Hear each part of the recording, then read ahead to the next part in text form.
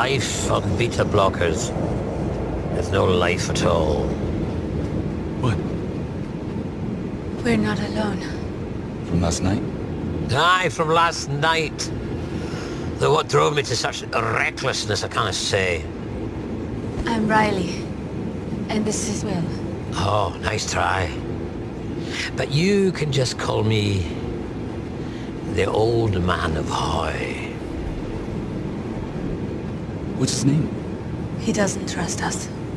Of course I don't trust you.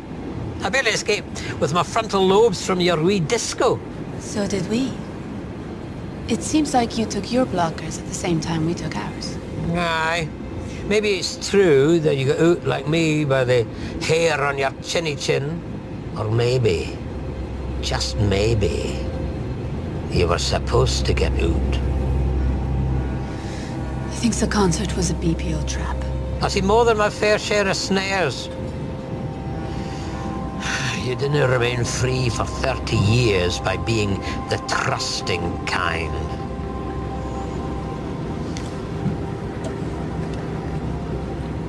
Now, whether I'm right or wrong about you, I suspect we'll be seeing each other again soon enough.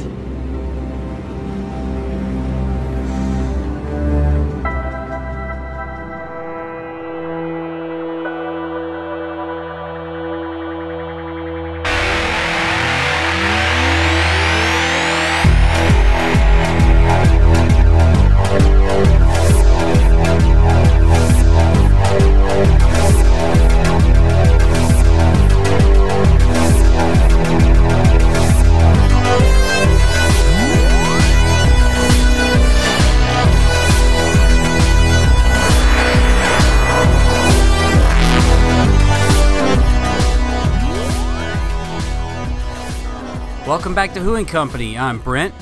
And I'm Drew. We're joined this month by blogger, podcaster, and author Alyssa Franke. We'll discuss her history with Doctor Who, the hectic world of podcasting, and her contribution to Obverse Books' Black Archive series, with an in-depth look at the Series 9 story, Hellbent. After which, we'll examine the Netflix original series Sense8, a very engaging action comedy drama about 8 very different people leading very different lives scattered all over the world, but are all somehow connected. In fact, it was so loved and adored by its fans that they demanded a 2.5-hour wrap-up movie, which aired a year after the Series 2 cancellation cliffhanger. But before we get to that interview, we'd like to let listeners know that we'll have a special episode featuring our UK team sometime in early September, so be on the lookout for that. And that's all coming up right after this. 4.5 billion years. If she says so. Why would you even do that? I was dead. I was dead and gone. Why would you even do that to yourself? I have a duty of care. Listen, I'm nearly through here. If I'm right, there should be a service docked under here. We'll be able to get to the old workshops. They'll have TARDISes there. Okay, listen. I have something I need to say. We do not have time. No, my time! My time is up, Doctor. Between one heartbeat and the last is all the time I have. People like me and you. We should say things to one another. And I'm going to say them now. This month's guest is a prolific member of Doctor Who fandom, from her popular blog, Whovian Feminism, to her weekly podcast, This Week in Time Travel on the Incomparable Network. And now, she's written a book. Alyssa Franke, welcome to Who and Company. Hello, it's great to be here. Thanks for joining us. You know, we initially asked you to come on, I think, a little earlier in the summer, but then, of course, you informed us that your book was coming out in August, so we thought, well, this is perfect. Let's do it now. Timing was serendipitous. Well, timing seems to be everything, which is one of the first things I wanted to ask you about, because you are, like I said in the intro, a very prolific writer. Your blog, between your tweets, you have a weekly podcast, which is something I do not envy. How do you manage all of this? What is your secret? Coffee and lack of sleep.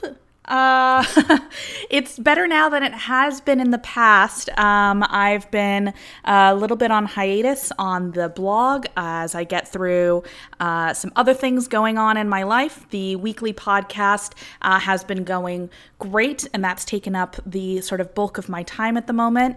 And now that the book is officially out there in the world and I don't have to do any more edits or change it any more times, that's just a whole load off my mind. I can just bask in receiving everybody's compliments and praise and maybe a few criticisms, but they haven't arrived yet. So it's a nice time to be doing all the work that I do, because it's a little bit of a slow period. Well, that's nice. You need to have those occasionally, right? Exactly. That's what August is for, right? Do you work better when you have deadlines and a bunch of things, or do you like to have more free time? I know it seems like a weird question, but some people work differently. I am very much a deadline and pressure-driven person. It's not a part of myself that I particularly like, and I have been working to try to improve it.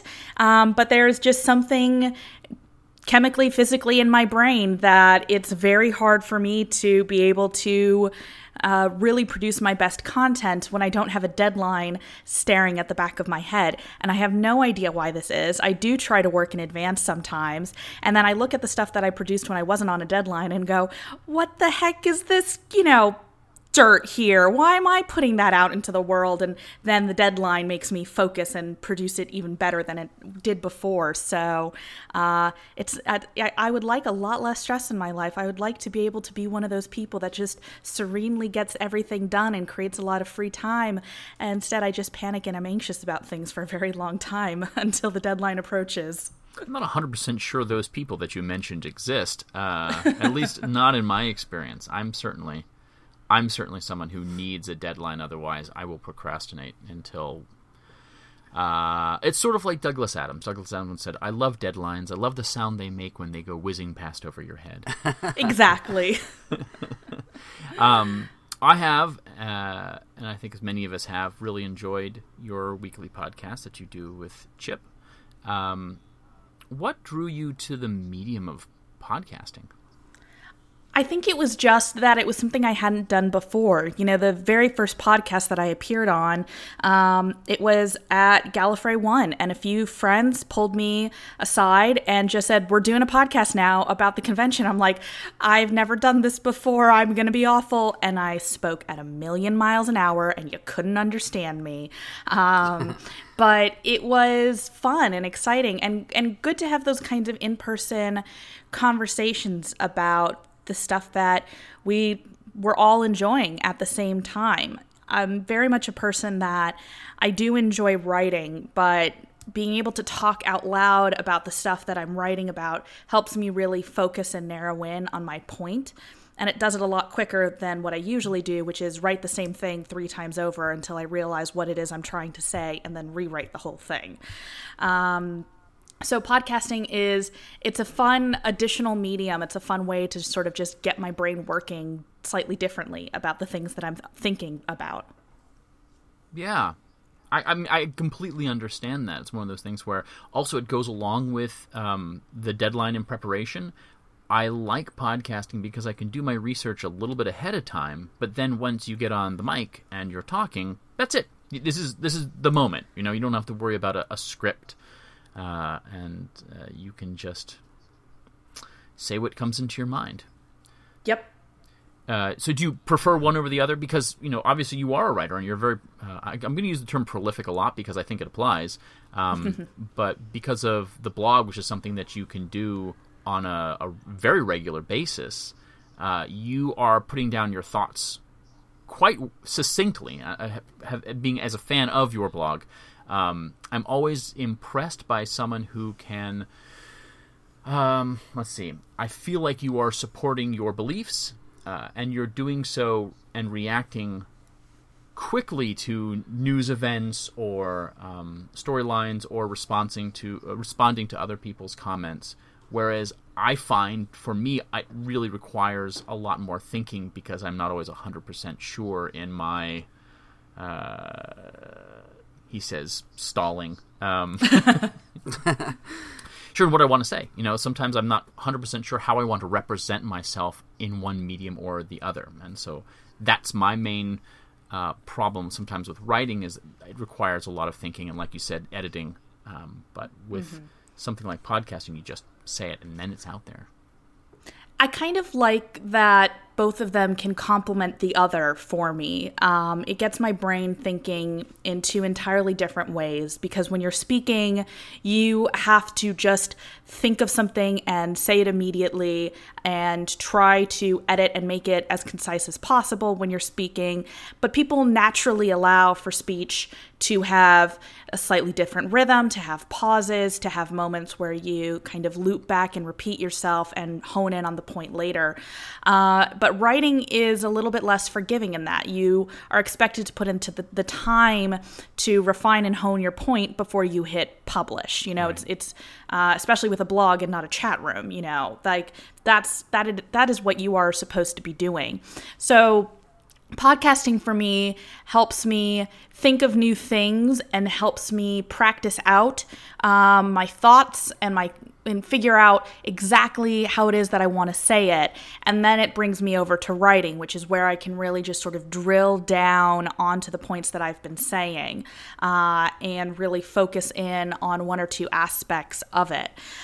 So for me, I don't really have a preference between them. I kind of like the transition back and forth between both of them, to be able to practice in one and refine in the other. And sometimes I'm doing it the other way around. Sometimes I've written something on a blog and then I talk to a friend who reads it afterwards and think about something differently, and then we all get on a podcast together and the whole point just shifts and changes and expands because there's different voices. The blog is me in my head on my own writing something down. A podcast is people conversing and exchanging ideas and growing something new out of that exchange. So both mediums complement and help one another. Yeah, absolutely fair.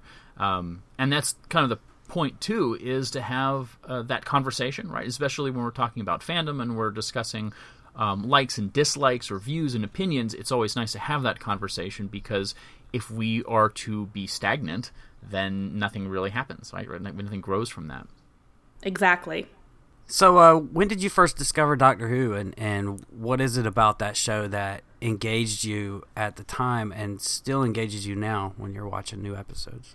So I discovered Doctor Who when I was in college. A friend of mine who lived on the same floor as me in the dorms had been watching Doctor Who for a while, since it had first come back in 2005. And she was really into it. She loved it a lot, and she was surprised I hadn't heard of it or seen it. And so she pulled me into her dorm room. It was, as they say, a dark and stormy night. And she showed me Blink, and I was terrified out of my mind. But it was so fascinating and so good and so original. And I think one of the things that caught me with it was that the show was so flexible.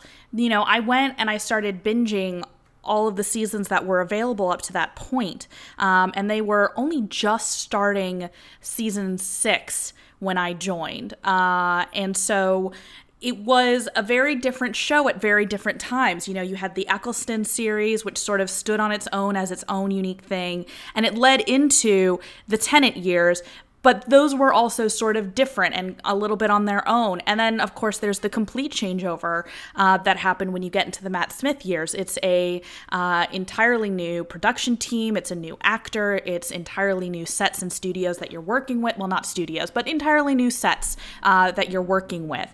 And then at that point, I started learning about Classic Who, and I started going back. And the Classic series represents so many different eras of television. At that point, you're not even talking about a changeover in showrunners. You're talking about rapidly changing TV production styles. You're talking about entirely new technologies that are getting tested out, sometimes very, very early on, very first days on Doctor Who. So it felt like something that didn't ever really get stagnant for me, that there were always new actors, new storylines, and just almost like entirely different shows all the way through. So it was something that could just constantly keep me engaged, keep me interested, and keep me on my toes. You know, we're going now into season 11, and I have no idea what to expect. You know, we have an entirely new team again. We have a new doctor, the first woman doctor. It's going to be a very different show than it was even 2 years ago. And there's very few shows that can be quite as flexible and adaptable as that they can take their audience through so many different styles. So for me, it was just something that caught my imagination, caught my attention, and then was able to just sort of constantly keep me engaged, because it never really became the same thing over and over and over again. And even now, once I've seen almost all of the classic series, I have one serial that I have not watched, because if I watch it, it will be over, and so I can't watch it. But like, there's still Big Finish audios, and there's books, and there's the Target adaptations, which are in and of themselves different and new interpretations of stories we already know. So it's just very hard to get into this show and then ever be bored. Can I ask which serial you haven't watched yet? So the last story that I haven't seen is the Third Doctor story, Day of the Daleks, which I have been told is exceptional and very, very good, and I very much look forward to seeing it one day. But if I see it, it will be done. And the Third Doctor is sort of my doctor from the classic series, and Joe is my companion, so I can't watch it, because then if I watch it, it will be done. That is not an uncommon sentiment when we talk to folks on this program. Because we have a lot of people who are like, I love this show. There's a reason why we're talking about these shows, not just Doctor Who, but the other programs that we talk on. And it's happened on more than one occasion where they said, we haven't finished 1 or 2 episodes, just because when that happens, it's done, and that experience is not over per se, but then there'll be no new things to watch, and I get that excitement about discovering new things about something that you love, right? That's one of the advantages of Doctor Who, is that yes, it might be the last classic episode, but you still have a whole season coming up in a considerably shorter period of time than it was, say 16 months ago. Yeah, I think for me, it's not even so much being excited about new material. It's being able to say goodbye to something that was dearly important to you. And that's just sort of what this story is like for me, because I don't actually like the Third Doctor's final story. I think the goodbye for him is a little bit rubbish. So like, this for me will be like saying goodbye to the Third Doctor, and I'm not ready for that. Make sure when you watch it that you watch the original, and then watch the new special edition version also. I'll have to check and see if my DVD has that version. They're both really great, but they're very different, so it's worth watching both of them. That way, if you do watch it, then you still have another one you haven't seen yet. Good point. But is he your favorite Doctor, or? He's my favorite of the classic series. Of the classic series, he's definitely my Doctor, and I do have to sort of consider them separately because they are enough of different TV shows, and also I can't narrow it down to more than, to less than 2. Like, I cannot pick one. There has to be at least 2. So he is my favorite of the classic series. And what is it about him that stands out over the others? I mean, it's so hard to pin down. I think part of it is I very much enjoy that era of Doctor Who, and there's a lot of very interesting stories from that time that I really just sort of personally connect with. A lot of it was that I really connected with Jo Grant, who just sort of happened into my life at kind of a perfect moment. I started watching The Third Doctor right after I graduated from college, and I was just sort of brand new into the workforce, fairly young, constantly worried about messing everything up.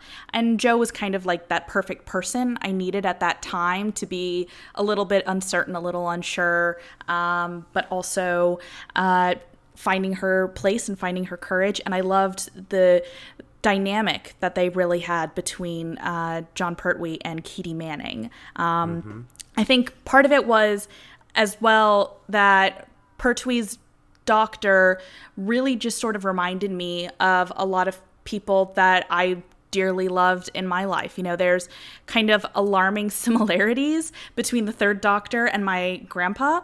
And like, they pulled some of the same facial expressions. Like the first time I saw, Pertwee just sort of messing about with his face and pulling funny faces and doing weird things with his eyebrows, I'm like, that's my grandpa. That's exactly what he used to do. And his sort of manner of speaking was alarmingly similar to my dad sometimes. The type of acerbic, sharp, witty, but sometimes almost slightly too mean humor. It was one of those, even at the moments where I think that Pertwee's portrayal of the Doctor gets the most troubling and the most problematic, it doesn't personally disturb me too much on that level, because I know people like that. I know what they're like. I know how they operate. And I've, dealt with that kind of too mean humor most of my life. So it doesn't faze me too much. I just sort of roll my eyes at it and go, okay, you're having a moment. I'll step away until you calm down again. So yeah, I just really sort of connected with him on that personal level. What about the new series? Who's your favorite there? Capaldi, 12th Doctor, hands down. Yeah. I think he was just the most brilliant actor that they've brought in for it. He has such a deep and personal connection to this show that I think that he really brought one of the most difficult and incredible portrayals of the Doctor to life, because they've sort of, with Capaldi's Doctor, are really exploring some of his more troubling sides. And it takes an incredible amount of skill to be able to pull out the flaws in the character and highlight them and examine them and still make you love that character deeply. So it really it took an actor of Capaldi's caliber to pull that off. And again, there's that personal connection of, it's very hard to explain, but Capaldi is very similar to the Third Doctor in some ways, that he has that very sharp, almost too mean type of humor. And there were lines of Capaldi's that I could absolutely see coming out of my dad's mouth. I think the moment that I really just sort of lost it was when they're trapped in the undersea base, and Capaldi is trying, or I guess I should say, the 12th Doctor is trying to have a very difficult conversation with the other crew members about, like, yes, I know we're in a difficult position, but I'm going to get you out alive. And Clara pulls out these flashcards of like emotional cue cards to get him through the conversation. I'm like, we have totally done that with my dad. That is actually a thing. And I was just sort of over the moon about it, because I was like, yep, I know exactly who that is. I know exactly what that kind of person is like. I have a card that says, sorry, I didn't realize it wasn't Aberdeen. God, that was such a perfect callback. Although I do have to ask, like, why is that still in your card deck? Or like, are you still accidentally dropping people off in places that aren't like exactly where they need to go? Like, are you still dropping people off in Aberdeen? I mean, it's entirely possible, though I will say that something that Capaldi seemed to handle that not all the other Doctors could is that he and the TARDIS seem to be a little bit more in simpatico as far as taking the Doctor where the Doctor specifically wants to go. It seems like the Doctor is, I don't want to say more in control, because it feels like the TARDIS is much more of a character than at every season. The TARDIS becomes more and more like an independent character. But with Capaldi, there's a lot less open up the TARDIS doors and go, where are we now? A little bit, yeah. I think they also are going for a little bit of a different story style than they were earlier. You know, you had other Doctors have kind of weird things happen to take them to weird places, and it worked for them. It did work, but I think with Capaldi's, you have a little bit more of that inherent spaciness in, like, you know, when he shows up 2 weeks late with Clara's coffee, and he just, you know, it's not even like, oh, I didn't realize the TARDIS brought me here wrong. It's just sort of like, yeah, I'm here now. What's the problem?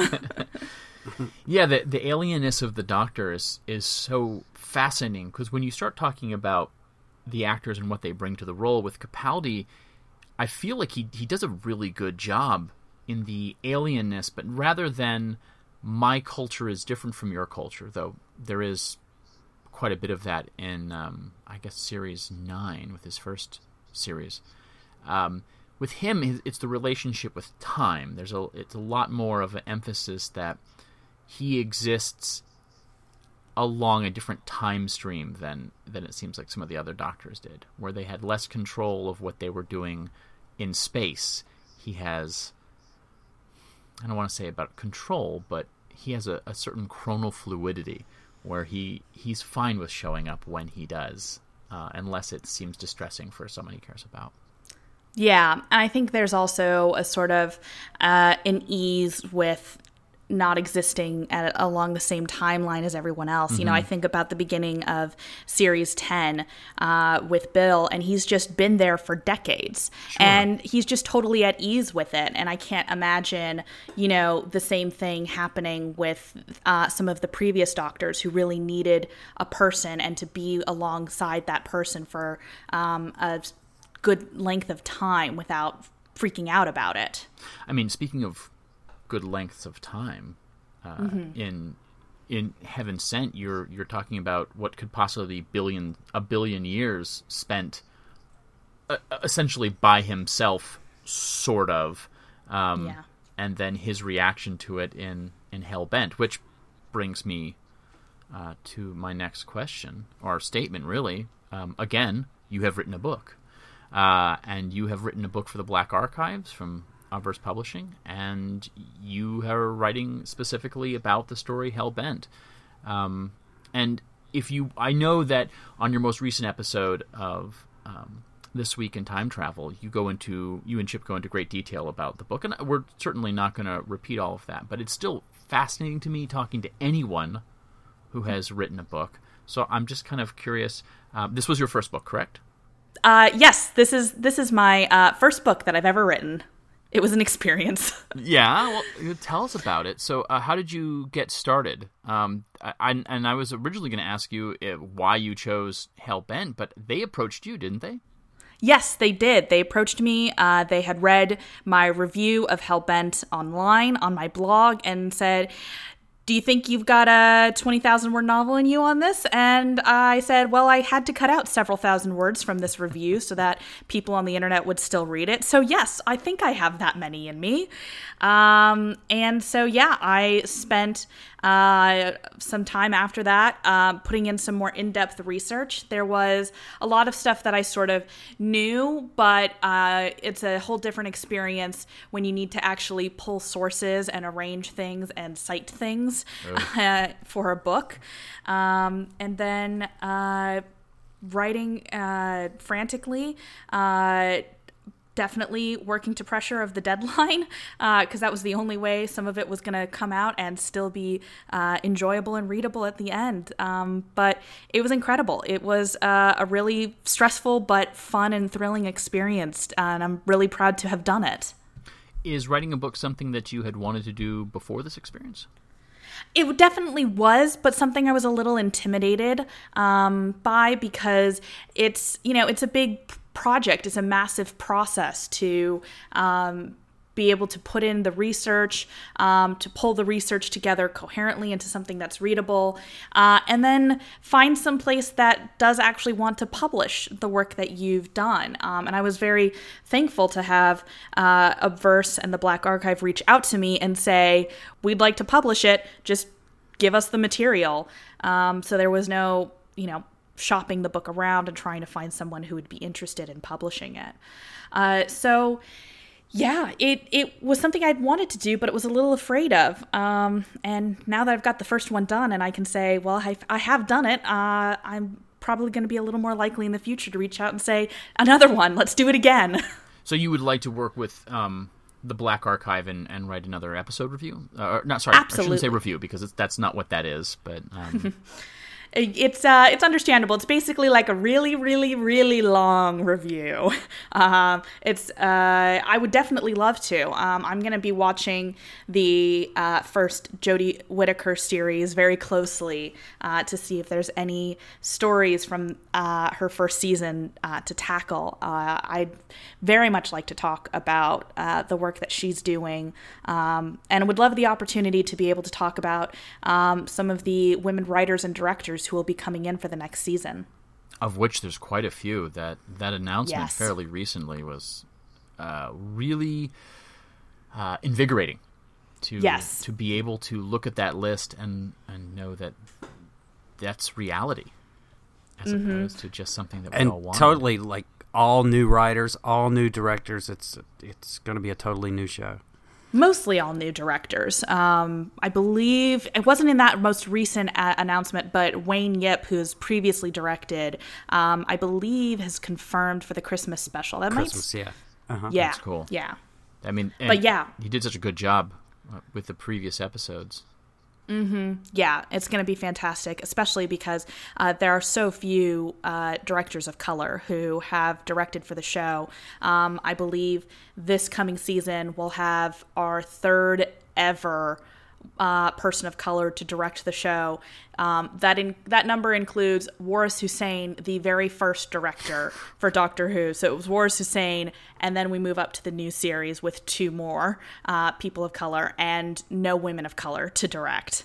But the writing team was fantastic. We're actually kind of stagnant in terms of numbers of women. It's 2 women writers and 2 women directors, which is the same as what we've had for the previous 2 series. But we do have our first people of color to write for the show ever in the show's history, 1 man and 1 woman. So that is pretty historic and incredible to have that finally happen. Would you be at all interested in writing for a classic story? I think, yes, I would be. There's lots of classic stories that I'm very fascinated by. I think the only sort of internal qualm that I have is that I don't know a lot about classic TV production. And that's not usually a huge part of writing these books, but it's a part that I'm very interested in and I think can add a certain level to it. In my examination of Hellbent, I talked about sort of the visual references that Rachel Talalay brought in for classic Western movies and how that influenced basically the first act of Hellbent visually and story-wise. And that's something that it would be slightly more difficult to do for a classic series because that's sort of an area of knowledge that I'm a little bit I'm a little bit lacking in. Sure. But it would be a challenge. It would be a fun thing to go back and try to pull some more details about that. Certainly also one of the other advantages is to have a lot of the creators be reachable via social media. So if you had a question about it, you could get in touch with them, or to have in-depth interviews that are available to you, whereas opposed to going back and talking about stories. Not all of the creators who were responsible for the productions of those are still with us, or maybe not all of that has been written down. I can see that could be a bit problematic. Yeah, I mean, there's definitely, from a few of my friends who have actually done some research into the production history of Classic Who, there's definitely a lot of details that have just simply been lost. And quite a bit where there's just conflicting memories of, it's been decades since some of these people have worked on the show. And some people just have very, very different memories of what actually happened during the production of it. So, yeah, there's a little bit of lost history there, which is a little sad, but it's fun to be in an environment now where we can reach out to creators and where creators can volunteer information so readily and easily. Rachel Talalay, after I think almost every episode that she directed, did in-depth blogs on her Tumblr, basically breaking down how she directed some of the most crucial scenes from her stories. So that's very incredible to have a creator spend that time to show us what it was like to make those episodes. Yeah, it's really such an advantage to have access to that kind of creativity. Having spent the last couple of days reading your book, I finished it, I guess, yesterday, and then reread through a little bit of it today. I just wanted to compliment you on how well of a writer you are, because it is both academic without being dry. There's a certain personal voice that you use that sounds... I'm trying to make it... I'm trying to compliment you without insulting you. And just go for it. I promise I won't be insulted. I've getting my degree, I've read a lot of academic papers, and part of the problem is folks can get very jargony, right? Like when they are putting forth these ideas, especially when talking about theory and review, and you have done so in a way that is very easy, I think, for the reader to understand exactly what you mean, but to also sound, as I'm sure you are, well-versed and researched about it. I felt like with every chapter in your book, I learned something new, and I definitely got a perspective that did not immediately occur to me, and I appreciate that. And it's made me. This is the first of the Black Archive books that I've read, and I picked up Kara Denison's For Heaven Sent, and I'm going to read that one next. But I certainly think that I'm going to jump aboard and probably get quite a few more. I think it's a really worthwhile project, and I'm glad to see if your piece is any indicator of the rest of the work. I think it really is such an asset to fandom. Well, thank you very much. You should definitely pick up some more of the books in the series. I'm about halfway through Kara's book, and I've read a few of the other books in the series, and they've all just been fantastic. It's fun to have a lot of really smart people thinking deeply about these stories. Yeah, very smart. And if you have recommendations, I would certainly be more than happy to hear them. Because, when we're dealing with fandom, it's, again, nice to hear different people's voices about something that we love, like Doctor Who. But, of course, when we talk to Doctor Who fans, we know that Doctor Who is not the end-all and be-all of fandom. And one of the things that we like to do when we have guests on our program is invite them to suggest another program that they love so that we can talk about that. Would you tell us what you chose and why you chose it? Yes, I picked Sense8, which has been one of my favorite shows besides Doctor Who. I think it had a really unique visual style. I think it had a really fascinating science fiction story, and I think it was just overall a really kind of delightful and wonderful TV program. And it just wrapped up this year. They had 2 seasons, and it was canceled on an awful cliffhanger as well. And thanks to some fan enthusiasm, we were able to convince Netflix to bring it back temporarily. We got one sort of series finale episode to wrap up the story. So it's short. It's definitely a little rushed at the end because they were wrapping up a bunch of storylines all in one episode, but it is quite wonderful. When did you first watch it? I first watched it basically as soon as it premiered on Netflix. I was fairly early into the series. I'd seen it advertised, and it just looked like such a fascinating concept. I was like, yes, please, would like all of this now. Are you a fan of the Wachowskis' other works or J. Michael Straczynski's works? I was aware of some of their other works. I've watched some of it, but I wasn't, I guess I could say, a huge fan previous to Sense8. I knew of their existence. I had seen some of their work and appreciated it, but wasn't coming in for them, just coming in for what I thought was going to be a great story. Sure, that makes perfect sense. I had never seen this show before. I saw it, that it was on, and it looked like something interesting, but I didn't watch it until you picked it for this, and I crashed through it in about 2 weeks and watched the whole thing. I loved it. I have to say, first of all, somebody is a major Doctor Who fan. We have characters named Leela and River, and of course a major guest star that we'll mention in a little bit. But I loved in this show how they share abilities and also languages, and through each other they find courage and a will to live. And it literally puts you in other people's shoes from different walks of life. And it was literally filmed in all the cities around the world that it said it took place in. That was fascinating to me. I don't know. Yeah, it was a very expansive sort of production. And expensive.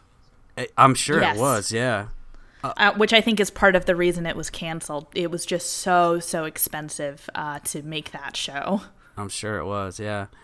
But the big thing about it were the 8 characters, and how different they were, but how they all connected together. So, which character resonates most with you, both of the 8 and also outside of the 8?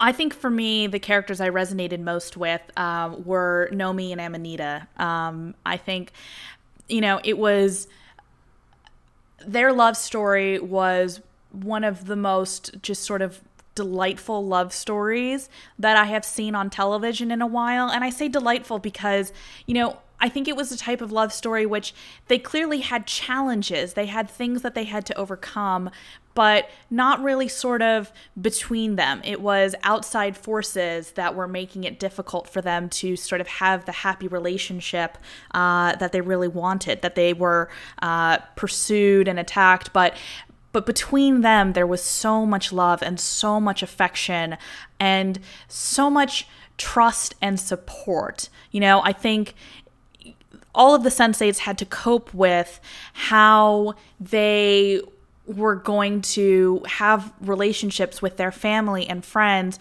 while something deeply upsetting and traumatic and confusing and inexplicable is happening to them. And Amanita's really been there from the beginning, has known about this almost from the moment that Nomi did, and supported Nomi and believed her through all of it. And I thought that was just kind of wonderful to see that on television. Particularly because of everything that it represents for the types of relationships that we want to see on television for queer couples. It is so difficult to find a really wonderful queer relationship on television that, I don't know, there's so much joy in it. There's so much love in it. And it's not, the stress in it is about up against these, evil global forces that they're fighting. And it's not, there's not tension in their relationship and between them, that the relationship is actually what makes them stronger, which makes them both better people. And so that's something that I really, really loved. And Jamie Clayton is just fantastic as Nomi Marks. And, of course, our Freema from Doctor Who, our Martha Jones as Amanita was just amazing. Her American accent was a little at times, but you know what? It worked. We went with it. It was fine. But they're just both sort of equally fantastic actors who did such incredible things with their roles, that those two were just my favorite. Absolutely. I could just get a supercut of all of their scenes and just watch that all the way through. Drew, what about you? What characters resonate with me? Well, first I want to say even with everything that Alyssa said, one of the things that I really appreciated about Nomi and Amanita's relationship is we see it, we're introduced to it, and they have already been a couple for a while. And that's really nice because we don't have to see meet cutes, and we don't have to see how that got started, and it seems 100% acceptable. I immediately accepted their relationship going, yes, I get this. They feel like a couple. And that's really important because and this is just so the folks listening know, while the both of you have watched it in its entirely, I have made it 7 episodes into the show. And just with my schedule, I just didn't get a chance to finish as much as I wanted to see. So once we get past a certain point, I'm going to be surprised by some of the stuff we talk about. And it's fine, because I will go back and watch it. This is an exceptional program. But it was really nice to see that relationship as it stood. And it's not the only relationship that I saw in this program that I was kind of like, yep, totally get them as a couple. Completely understand that. And you don't always get that. Sometimes the only reason that our characters are a couple is because the story needs them to be a couple, right? There's sometimes never any chemistry. Not so in their case. I don't know. Which character resonates most with me? normally it's the super nerdy one on any television show, because those are the characters that I relate to, and there isn't really that typical super nerdy character in this. Capheus is sort of in his appreciation for Van Damme, but I think if I think about it and I'm honest, I think Leto actually might be the character that sort of resonates with me. I find it fascinating to watch a character who is so occupied with how others perceive him. And it feels like as the story progresses, that is coming to a head. And I can relate to that in many ways. Mm-hmm. So. Mm-hmm. Also, and again, Leto's relationship with Hernando, I loved. I could watch the supercut of them. Yeah. That's I think Alfonso Hera might be possibly my favorite part of that program, or at least what I've seen of him. I really dig him as a character. So how about you, Brent? Sun. Yeah? I just loved her. I saw a lot of myself in her. She's quiet. She's loyal to a fault. I just can't explain it, but I just lit up every time she was on screen. I just loved her. But outside of the 8, Bug was hilarious. He just killed me every time he was on screen, and just about fell in love with Daniela. She was awesome, especially that scene where she calls the agent and the reporter and gets Leto. He's meeting with the producer and stuff. That was very funny. Yeah. I just got introduced to Bug. I think I got, like I said, 7 episodes in. Bug just came into the story, so I don't know where Bug is going. But let's see, where was I? I know I was going to go into something about that. Oh yes, Sun. And again, we should probably say we're going to spoil a bunch of stuff about this. So if you haven't watched it, or if you haven't gotten as far as I have, feel free to finish watching Sense8 and then come back. Sun has just been sent to prison, and she has just been introduced to her 3 cellmates. And within the 2 minutes of her meeting her cellmates, I actually stopped the program, came out of my room, and told my wife that I just want to see a spin-off of Sun and those three other women in prison. And I think I could watch that show and be pretty satisfied. Yeah, they're pretty great. Pretty great combination together. Mm-hmm. This is an interesting show.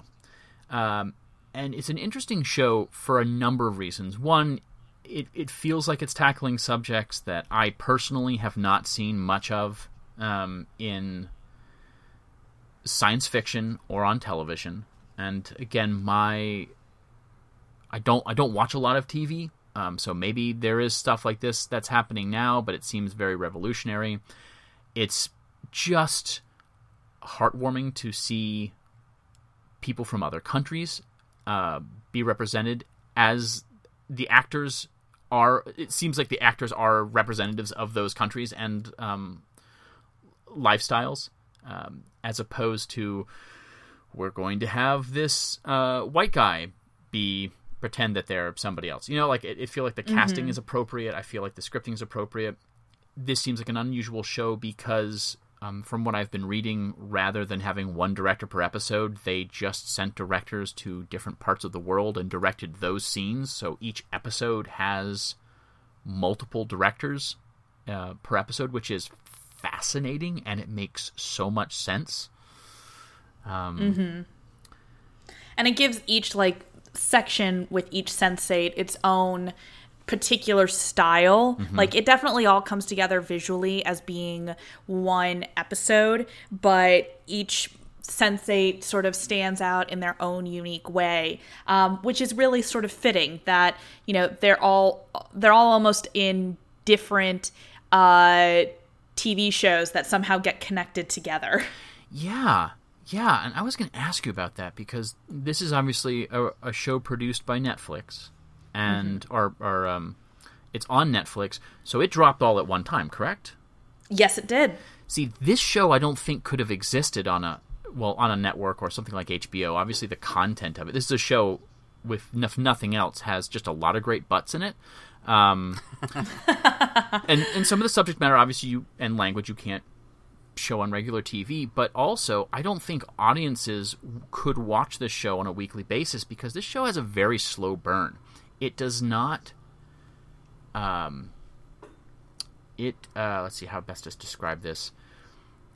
I feel like it doesn't hand anything over to the audience. You have to sit and you have to observe and you have to be patient because the payoffs come slowly, but they also come naturally. And I really can't tell you how much I appreciate that. But watching it from just a logistics standpoint, you are watching 8 very different stories that are slowly becoming interwoven. And as I was watching it going, had this come on one evening, I'm not sure you would get the audiences to watch episode 2, or maybe not between episode 2 and 3, because there's not a traditional story structure to this, and the stakes for most of the characters really early on are very minimum. I mean, Nomi really gives us our first... Like, I was so worried for Nomi.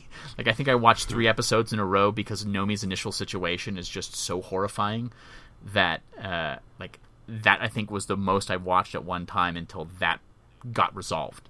And then I could, I actually took a break for a couple of days because it's kind of like, all right, that was intense. I wanted to come back to it, but... Yeah. I think it's something that is designed almost specifically for Netflix. I kind of look at it that way instead of saying it couldn't work on network TV, because I think what I have heard is that there's definitely styles that Netflix originals have gone with to keep people engaged and continue to binge the show. And of course, there's always been sort of, just cliffhangers and stuff that want to get people watching week after week. But I think they have a good system of not just a cliffhanger, but building momentum right up to the very, very end. Like, it can be very slow in the middle, and then they build up the momentum and carry that momentum through the end of one episode into the beginning of the next episode, and then have the slow bits, and then build the momentum and drop the momentum in a way that keeps you binging and keeps you engaged, because you just need to carry on with that momentum. You have to keep watching. It feels natural to just sort of let the whole thing continue and keep playing over and over and over and over, because that's where the momentum of the show is going. Mm-hmm. So I think they probably would have structured it differently had it been on HBO or another network. I don't think anybody else other than HBO could have shown quite so many butts. So probably really we just have to assume. They're very nice butts, and it's a very nice part of the show. But definitely, HBO is probably going to be the only one who can, touch this show. And also probably the only one that could throw enough money at this show. That's true. Yeah. This is such a sumptuous visual. And it's something that you can expect from the Wachowskis. And it's nice to know that both of them had their hands... especially just for the 7 episodes that I've watched. But I know for season 1, it changes a little bit for season 2. But you can see that there's an attention to detail, and that they definitely give great consideration into how this show is perceived, both from a script sense and from a cultural sense, but also from a visual sense. Like the cinematography in this is excellent, and the way shots are set up and the way it transitions from one scene to the next is so brilliant. And it's tricky, too, because I think... this show feels like the kind of program that it's made for a certain audience that will want to turn it on and watch it. But at the same time, you also have to consider audiences who might not initially want to take part in it, but you'd have to build interest. And it can be quite confusing. Let's say you're not a science fiction person. Mm-hmm. This show could be, I think, difficult to digest because they don't, again... explain really what's going on until about 4 episodes in. And even when it does, they're not giving you the full story. Like still 7 episodes in, no idea why this is happening, why these folks' lives are being interwoven. It may not explain it, but I like what I'm seeing. It's interesting because I almost thought this might be a good beginner's thing for people who want to watch sci-fi but are a little wary of it. Because one of the things that can be difficult about science fiction is that usually a lot of explanations are necessary to get people to sort of come up to speed with where everything is now, or why things are different wherever you are. And it can sometimes be a little off-putting if you're not really a person who likes spaceships to get into science fiction and get thrown into a completely different world, a different universe where everything is fundamentally different. And so Sense8 sort of grounds science fiction in something that is very intimately familiar to people. You know, it's not spaceships or discovering like secret species. I mean, it is discovering secret species of people, but like it's not like a Harry Potter level, there's a whole secret society you know nothing about. Has been an aspect of human history for a while that only some people have had access to, and there's evil corporations, but those are all like very familiar things to most people. Evil corporation is kind of a standard in a lot of different genres. And you're not dealing with like super off-putting kind of science fiction where it's something very, very different. Like, even though we don't know how or why this is happening and we don't understand a lot of the fundamentals of it, we can see that these people are connected in a way. We can see that there is something new that has happened to these people. And so I think it can be a sort of way to draw people in who might otherwise look at, you know, a show like Doctor Who and go, it's a phone box that goes through time and space. What is happening right now? No, you know what? That's an excellent point. You're absolutely correct. Yeah, I didn't even consider, because I am one of those people that likes spaceships.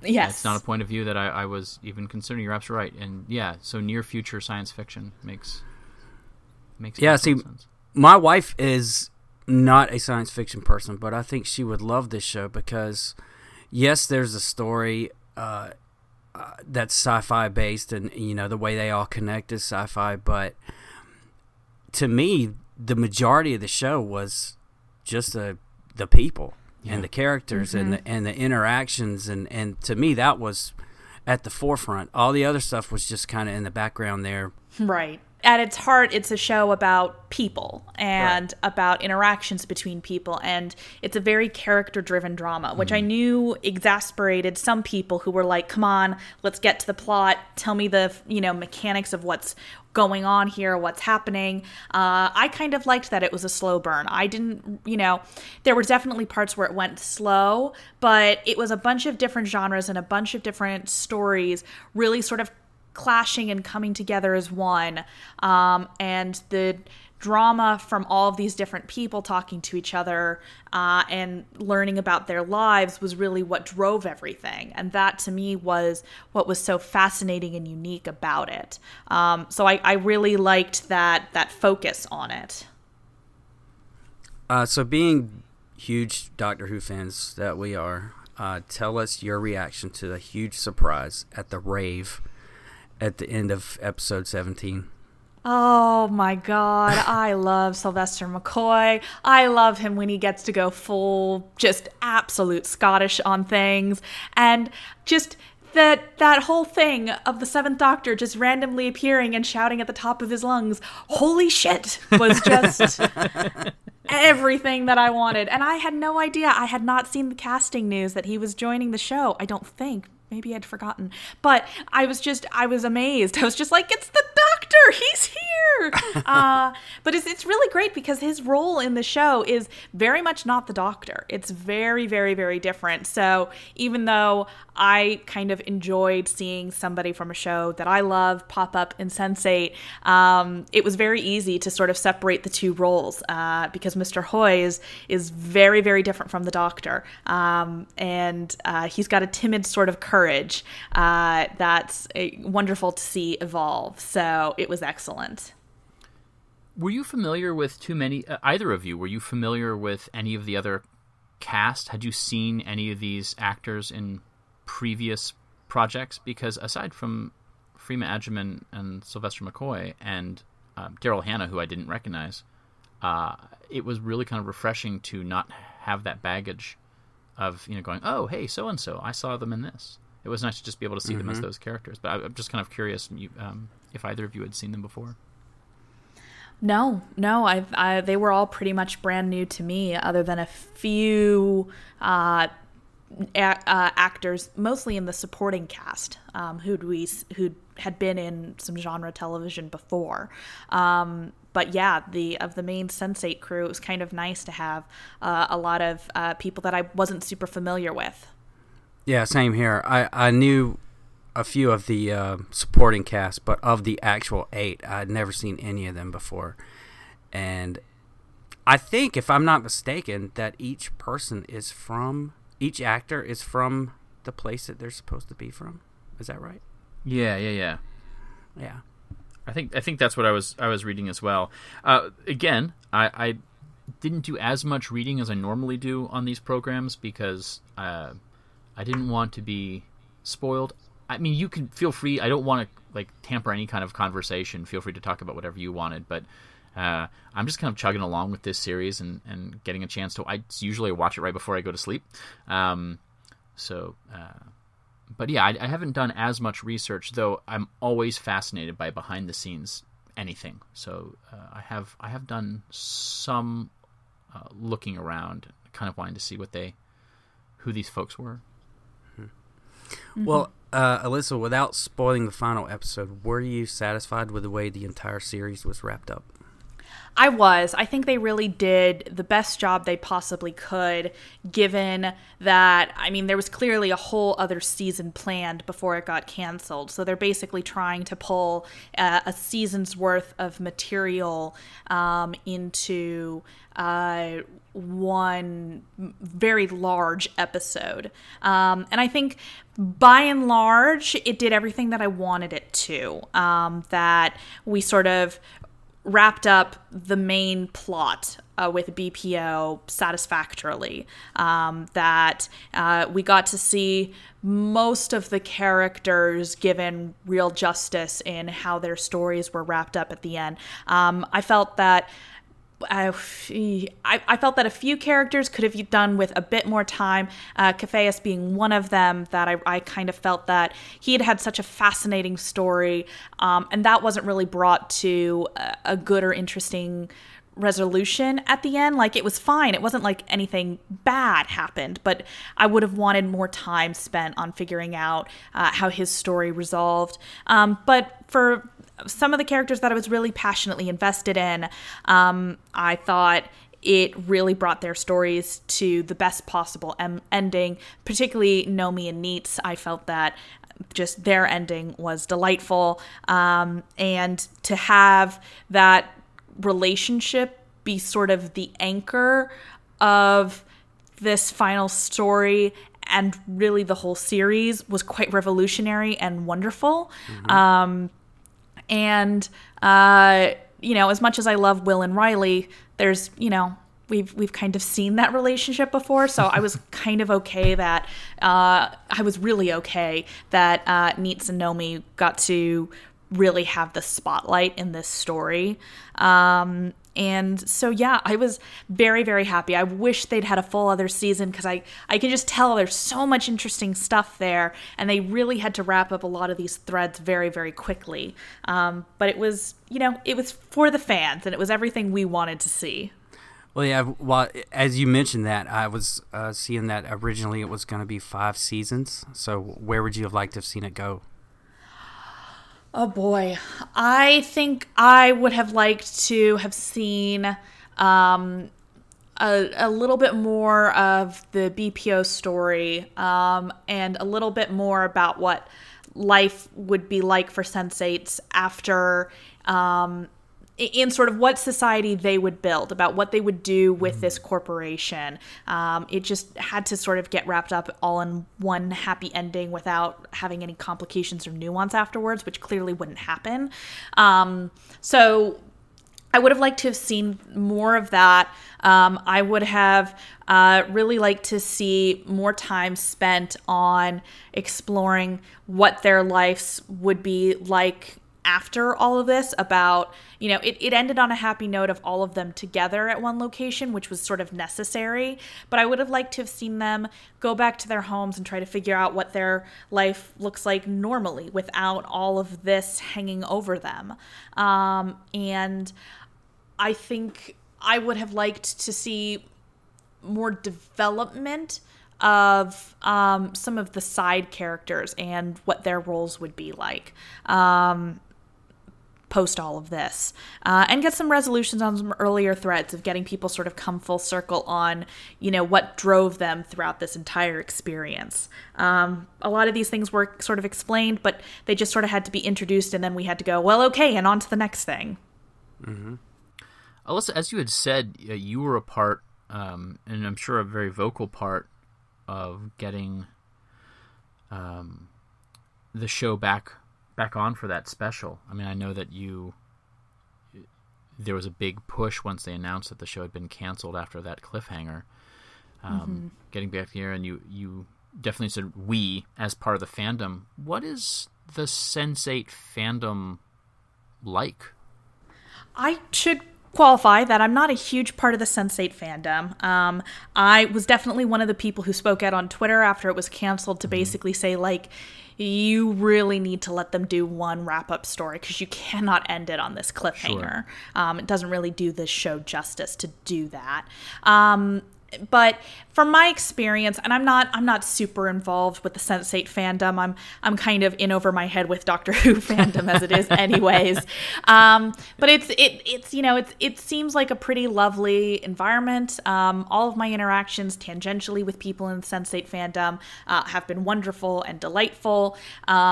They've produced some sort of just amazing fan art to celebrate these characters. And it's just kind of wonderful to see so many different people with so many different experiences come to this show and find meaning in it. I think what they did really well was have a lot of diversity without necessarily trying to toot their own horn about it. Right. And what I sort of mean about that is they wanted to show the human experience, and they did not want to show only an aspect of the human experience. It's not that all the Sense8s came from, the United States and they were all white and straight, Like, they showed people from all over the world. They showed people of all different gender identities and sexual orientations. They showed people from various different classes in different industries doing different work. Like, it was something that it couldn't show the full human experience, but it tried as much as possible to show a wide range of the human experience, and not show us only a narrow perspective on it.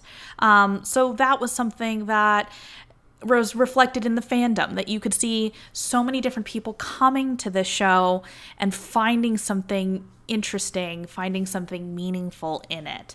And that's really something I appreciated about it. Yeah, well, that's excellent. It's nice to see that kind of representation, and it's nice to know that bleeds through to the fandom itself. Mm-hmm. Speaking of fandom, because I think it's almost time for us to wrap up our time together, are there any new projects in the works for you?